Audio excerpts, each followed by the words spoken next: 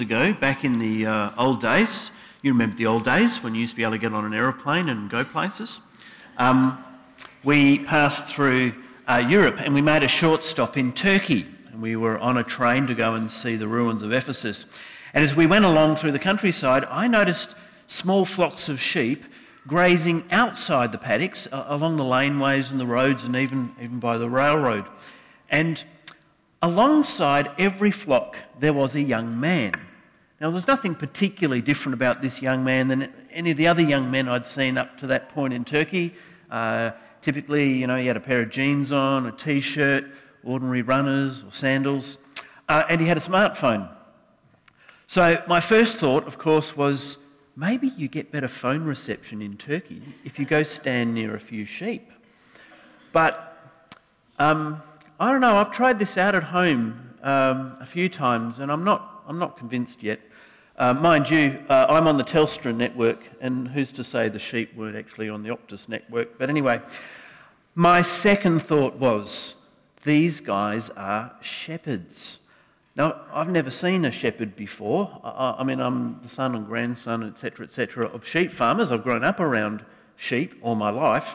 And we have plenty of sheep and sheep farmers in Australia, but we don't have shepherds.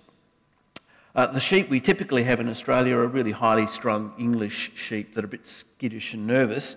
And we move our sheep by getting behind them, rounding them up on horseback or a motorbike or with a ute and dogs, and we move them by frightening them. We scare them and chase them along. But shepherds lead their sheep. And these were Turkish sheep, of course, not skittish English sheep. And so I observed as I went along that when the shepherd was finished in one place, he would simply walk off to the next place, call his sheep, and they would follow. So I saw these young men with sheep just following quietly behind. No fences, no motorbikes, no dogs. Well, it turns out today that sheep and shepherds are much on Peter's mind as he concludes this letter to the ancient Christians who, coincidentally, also lived in Turkey. Well, as you may recall, the main thesis, the main argument of Peter's letter to these Christians is found in chapter 2, verses 11 to 12, where he writes to them, "Dear friends, I urge you, as foreigners and exiles, to abstain from sinful desires which wage war against your soul. Live such good lives among the pagans that though they accuse you of doing wrong, they may see your good deeds and glorify God on the day he visits us." And the central theme that Peter's been addressing throughout is that of suffering. These Christians in the first century world were suffering the things commonly experienced by all people in the world. So living in the social hierarchy of the Roman world as submitting themselves to leadership, being slaves, being wives, being husbands. They were not exempt from the common suffering that everyone underwent, and nor are we. But they were called to respond to it in such a way as to bring honour to the gospel and to the name of Jesus. They were also suffering as Christians, which was the pushback from a society whose values and aspirations were at odds with Christian faith. And in fact, they were even accused of being immoral, these Christians. And moreover, as we saw last week, they were suffering from temptation. Because to live in the world as Jesus' disciples means we will constantly feel the inner draw to give our hearts to practically anything and everything other than to Jesus. And so as we come to chapter 5, we find once again that suffering forms the context for his concluding words. In verse 1, he begins again with the fact of Christ's suffering, and then in verse 10, he concludes with a verdict about our suffering. And so all along we've been confronted, haven't we, with the intellectual problem that suffering presents to us as Christians, which is if God is powerful and God is good, Why is there suffering in the world? And perhaps more importantly, why am I suffering? Well, being a bear of very little brain and not being wise enough to give you a comprehensive answer, I have at least tried to give you a partial answer, which is that suffering is the way that God chooses to mature us and to grow us up in the likeness of Jesus. And so it's important to observe as we come to the end of this letter that Peter finishes by describing one of the chief virtues that suffering should grow in the life of Christians, and that is humility. So I want to look at humility really under three headings. Why is humility so important to Peter? What is humility? And how do we cultivate humility? Where does it come from? Why is it important to Peter? What is it? And how do we grow it? Where does it come from? So why is humility important to Peter? Well, the first half of our text today is all about humility, and it begins with his address to two different groups of people, to elders and to young men in the congregation. Now, there's not enough information in 1 Peter to put our finger on any particular problem that he's seeing with either the elders or the young men, but we can start to reconstruct why he might need to address them. Now, in later centuries of the church, elders will become a technical term for those who hold the office of a priest, in the same way that overseer becomes the technical term for a bishop. But at this early stage in the church, these formal structures don't exist. The church had simply adopted the cultural pattern of Israel, which had always recognised elders right from the very beginning. So when Moses and Aaron went in to gather the nation of Israel together in Egypt, they brought together the elders and told the elders what it was that God was going to do. And so we find elders right throughout the history of Israel. The earliest church had elders. And everywhere that Paul and Barnabas went, when they planted a church, they would select elders. And we don't get much of a description of what their specific role was or what they were intended to do, other than that elders were the senior member of the community. Probably men. We don't know much about whether women were elders or not. And these men would have been selected because not only were they the older members of the community, there was something about their particular standing in the community generally that recommended them as leaders within the community. So it's not clear that every older man was necessarily an elder. Remember, of course, these are really hierarchical communities, not democratic communities. So it's likely that Peter's talking to older men in the Christian community who had responsibility for that community. Everything from administration in the community to teaching in the community to what we might call pastoral ministry in the community. But he's concerned about three potential areas of trouble. Elders, he says, are to serve willingly and not simply because they must. You know, if you've been selected as an elder in the church because you happen to be an older man and you happen to have some standing in the community, you might see the responsibility as an imposition rather than a privilege. And so it might be tempting to neglect your duties. It might be tempting to simply not care. And you might be tempted, God forbid, to see other members of the congregation as something of a nuisance. It also seems that here and elsewhere in the New Testament, the church was often prey to ambitious people who saw leadership as the opportunity to exploit the people under their care, financially and materially. And perhaps most of all, there's the temptation for an elder to start to think of themselves as an entitled person, to lord it over others, as Peter says, to misuse the authority and the power of the position of being an elder. So eldership could potentially become abusive. And these really are the common problems of leadership in the world at large, certainly the problems that Jesus put his finger on when thinking about how non-Christians led in their world. But this is not how Christian congregations are to be led. Because Christians born anew, are to bear the character of their heavenly Father. And so this is where church leaders are to be thought of as shepherds, or to think of themselves as shepherds. And we'll explore that image a bit later. But one of the chief characteristics of a leader as a shepherd is humility.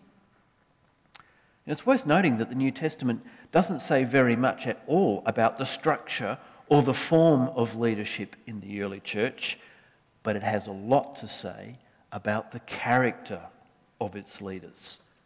And leaders are to lead by example. They, more than anyone else, are to represent God's character in the congregation. And it simply won't do to copy the model of leadership that's found in the wider world. Well, Peter also has a word for young men who are commanded simply to submit to the elders. We've got no other context to know what's going on with these people. In fact, one commentator suggests that this term doesn't necessarily mean the youth in the congregation. It might mean all those others who might think of themselves as elders but are not, who don't qualify, who have to put themselves under the leadership of others that God set in place. Although, I have to say, thinking back to my own youth, only a couple of years ago, my generation of youth were fairly convinced we were pretty much the first real Christians ever to walk on the planet. I mean, we knew stuff our parents didn't. We had an experience of the Holy Spirit that most other people didn't, and we really understood the Scriptures. So we knew a great revival was coming through our generation. So it kind of amuses me now to meet other Christians of my generation who've become middle-aged like me and comfortably settled down into the status quo. It also distresses me to meet others of my generation who grew so dissatisfied with what was going on in church that they gave up on it, and in the process very often gave up on following Jesus. Because the point here, of course, is my generation of youth at least lacked a great deal of humility. Now, I should comment that submitting to eldership in the life of the early church didn't mean giving unquestioning obedience, because everyone in the congregation was to test the prophecy of anyone who stood up and pronounced, "Thus saith the Lord." John in his letters tells his congregations everyone is to test the spirits, meaning everyone is to test any teaching that is brought before them. And clearly no one in the church is above the discipline of the congregation when they're clearly doing wrong. Indeed, the Apostle Paul tells us in the letter he wrote to the Galatians that he wasn't afraid to call the Apostle Peter to the mat when he could see that what Peter was preaching of the gospel and what he was living of the gospel were not lining up. No Christian leader is above question or above rebuke. But nonetheless, leaders in the church are to be accepted by the rest of us as the leaders the Lord has given us. We don't have the right to line them up and organise them necessarily. We are to submit. And so humility is a safeguard on both sides. It's the standard on both sides. It's the standard by which you measure the fitness of any leadership and the adequacy of their leadership. And humility is also the way a congregation relates to its leaders and enables those leaders to serve them best. And so we submit ourselves to the word, to the counsel, to the direction of our leaders, because we trust that the Lord is at work among his people. And so Peter says, all of you, clothe yourselves with humility towards one another. So one of the key virtues that suffering is to produce in any Christian is humility. So what is humility that makes it so important to us then? Well, essentially, the answer is because humility is the polar opposite of what is arguably the chief sin of humans, and that is pride. In his book, Mere Christianity, C.S. Lewis has a chapter entitled The Great Sin. And he says, the essential vice, the utmost evil is pride. Unchastity, anger, greed, drunkenness, and all of that are mere flea bites in comparison. Pride leads to every other vice. It is the complete anti-God state of mind. Tim Keller in New York says, spiritual pride is the illusion that we are competent to run our own lives, achieve our own sense of self-worth, and find a purpose big enough to give us meaning in life without God. I forget now who, but elsewhere someone has simply described pride as the ceaseless, relentless focus on the self. Pride is what is at the heart of the great pandemic sweeping across the Western world at the moment. Not the COVID-19 pandemic, the pandemic of anxiety and depression that we are in. Because we live in a society that, having done away with God, has now installed me, the individual, not me, Michael Crouch, but me, the individual, as the supreme authority in all things. I now decide what is right and wrong for me. And I am also the one who bears responsibility for my own flourishing and happiness. So I have to be an expert now at everything relevant to me. And I simply can't entrust myself or submit myself to anyone else's care.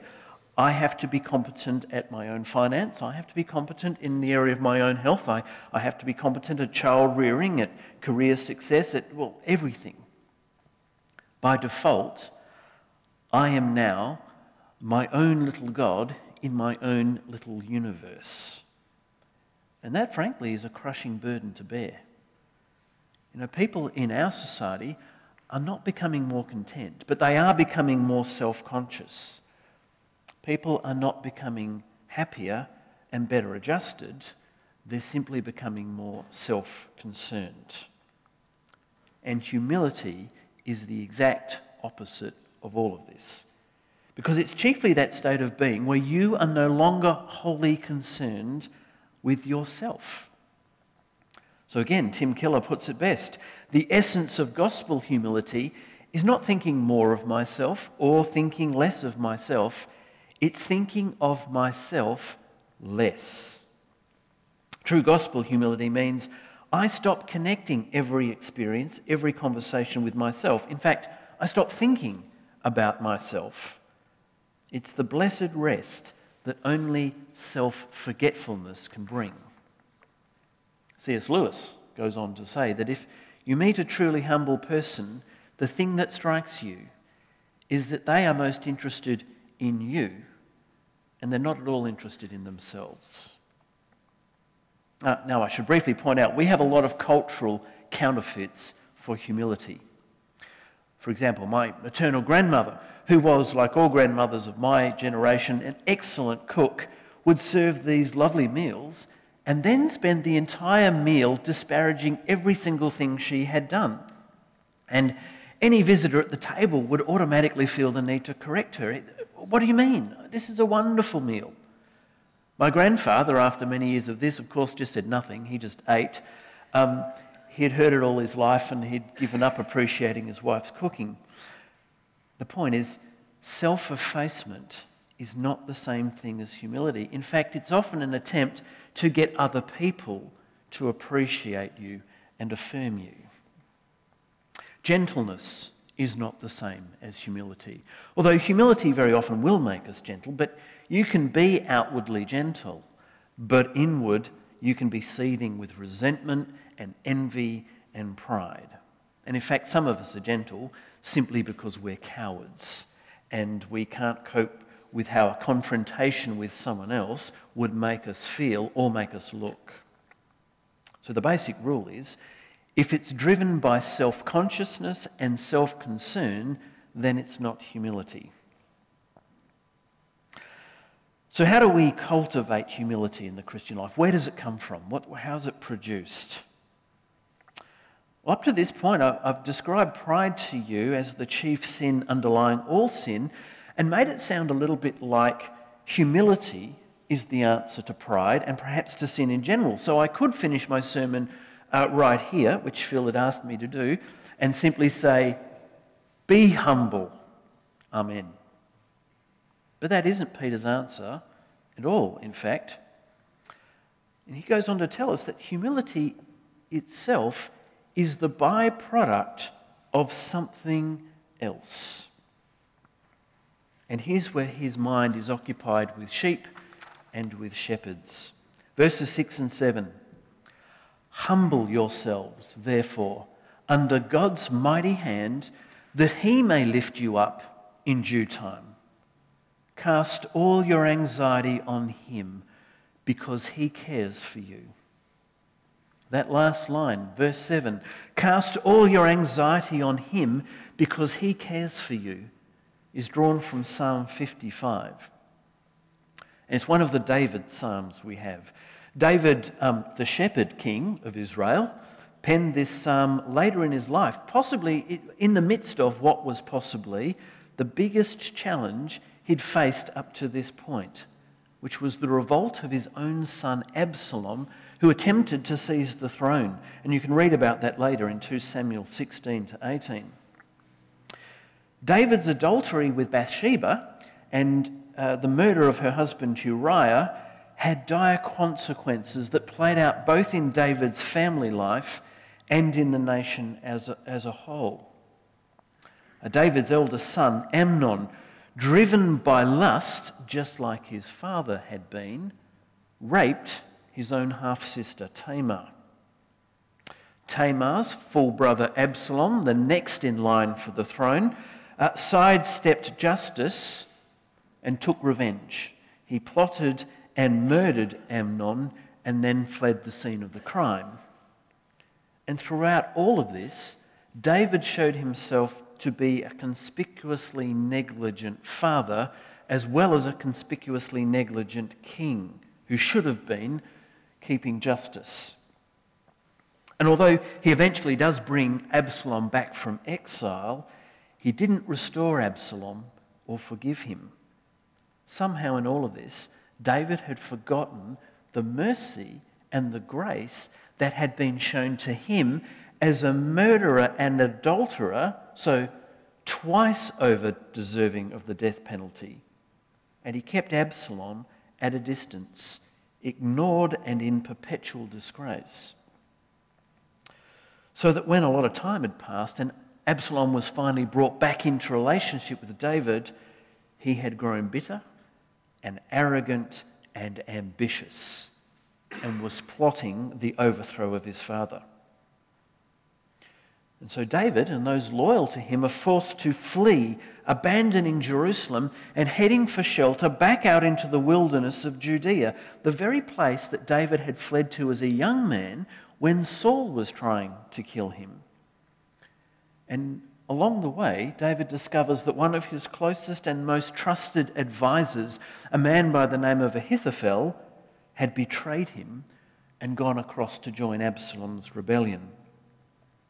And Psalm 55 is David's expression of dismay at all that has befallen him. So let's hear Psalm 55.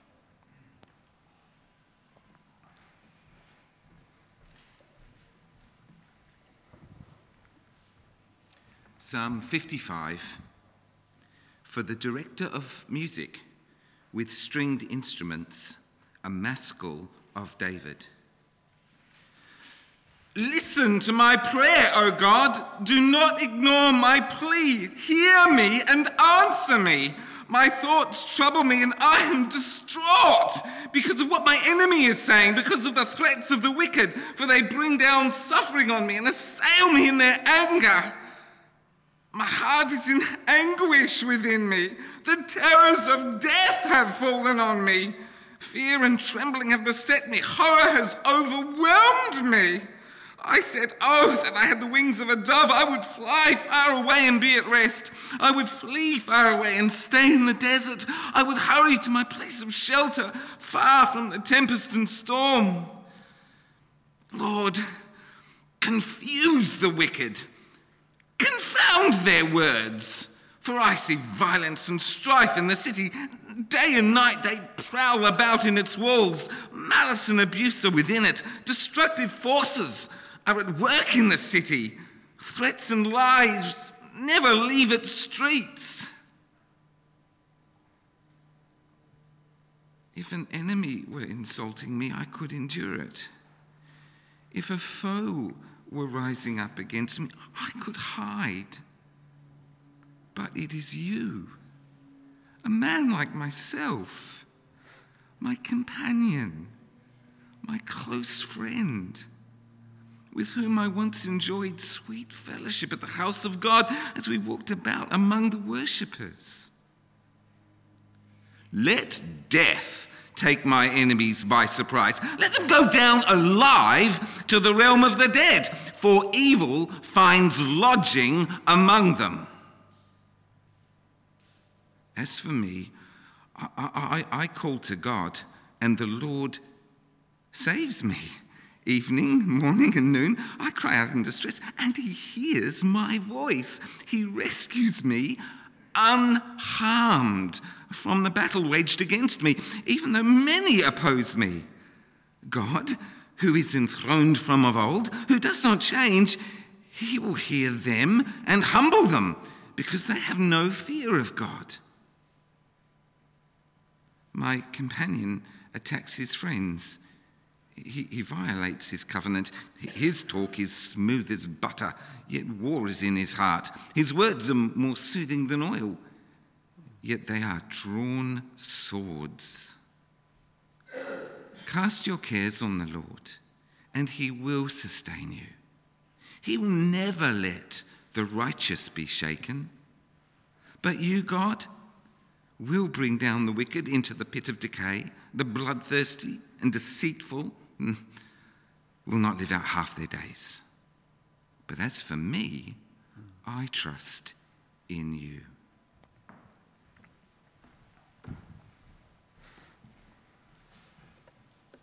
As David leaves Jerusalem, he's confronted by an enemy, Shimei, a kinsman of King Saul, who David, of course, has replaced. And Shimei comes out and stands above the road and shouts abuse. "Murderer, get out of here, you dog." And one of David's generals says, "Do you want me to go up there and deal with this guy?" And David says, "No. Who knows, but the Lord may have sent him, and I may deserve this." Author Eugene Peterson notes that David's suffering here was the product of his own sin, and that during his years of kingship, David had slipped spiritually as a king, as a father, and as a man in relationship with God. But now he says, back in the wilderness, where so much of David's character has been formed, we now see him recovering that which is so characteristically David. Hardship brings out the best in David. Suffering can, if we let it, make us better rather than worse. And Eugene goes on to say, suffering for some becomes an occasion for abandoning God and looking every which other way for help. But suffering can provide the stimulus for recovering a life of prayer. And most tellingly, during this crisis, David recovers his humility, something he'd lost during his long, comfortable years as a king. Because now he's reduced to a place where he is no longer in charge, and he no longer has the power to change things. He is no longer self-sufficient. And out in the wilderness, he's reminded of one of the great lessons he had learned as a young man, the need to entrust himself into God's care. And so David says to those of us listening to this psalm, cast your cares on the Lord, and he will sustain you. He will never let the righteous be shaken. See, the very essence of humility is the ability to let go of consuming concern for ourselves and entrust ourselves into God's hands. Humble yourselves under God's mighty hand, that he may lift you up in due time. Cast all your anxiety on him, because he cares for you. In essence, humility is about letting God be God and letting ourselves be his children. But here's the thing, we can't become humble by concentrating on forgetting ourselves. And the moment we try, of course, we fail. If I sit here feeling myself going, am I being humble right now, do you think? And clearly the moment is we say to ourselves, I've really figured this humility thing out. I've become rather good at it, We've disqualified ourselves. What cures us of a relentless focus on the self? Well, not suffering as such. It's the cross of Jesus that cures us. Because as Peter says in chapter 2, we have been returned. The cross returns us to the shepherd and overseer of our souls. We become humble by being saved, by having our attention caught up again by what it is that God is doing for us. Long before he became king, remember, David began his working life as a shepherd. He learned to care for sheep in the wilderness, and by his own account, that meant learning to fend off bears and marauding lions. He also learned to shepherd people in the wilderness, because as he fled from King Saul, all the distressed, the debtors, and the discontented in Israel flocked to him. And he shaped that band of people into a disciplined and effective army. He was a good shepherd. But Peter has in mind here the greater Son of David, the Lord Jesus, who is the chief shepherd. And Peter would have heard Jesus say this, I am the good shepherd. I know my sheep, and my sheep know me, just as the Father knows me, and I know the Father. And I lay down my life for my sheep. A shepherd, unlike an Australian sheep farmer, is more personally involved with their sheep. He knows each of them individually by name, and they know him. A sheep farmer has purely economic interest in sheep. So on a sheep station of thousands of head of sheep, the loss of a sheep here or there is a fairly unimportant thing, really. But in the Middle Eastern and in the biblical way of things, each sheep matters.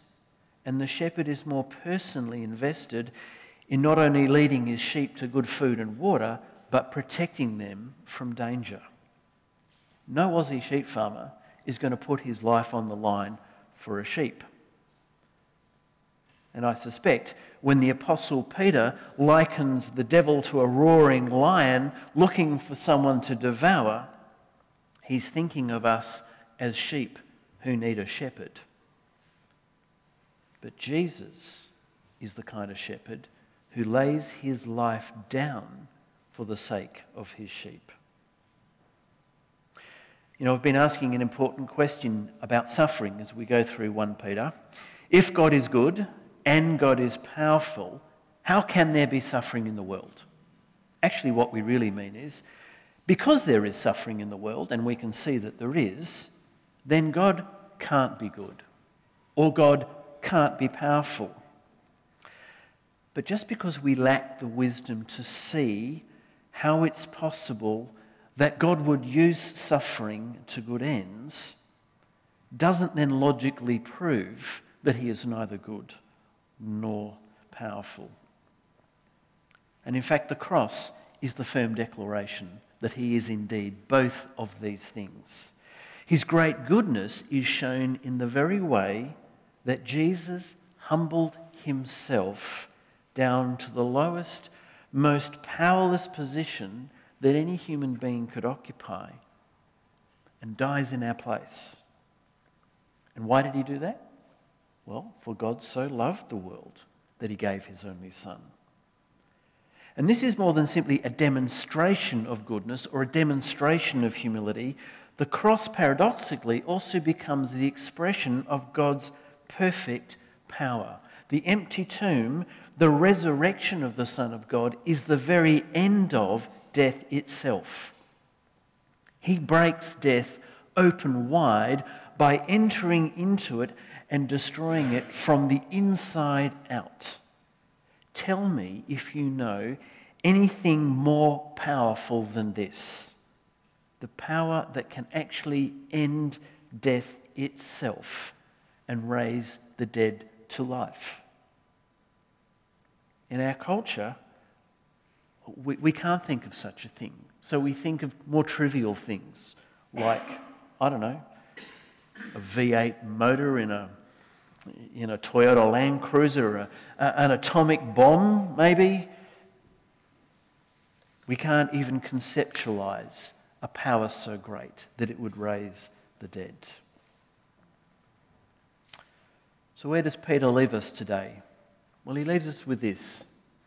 Come, fix your eyes on Jesus, the shepherd and overseer of your souls. Humble yourselves under God's mighty hand, that he may lift you up in due time. Cast all your anxiety on him, because he cares for you. Amen.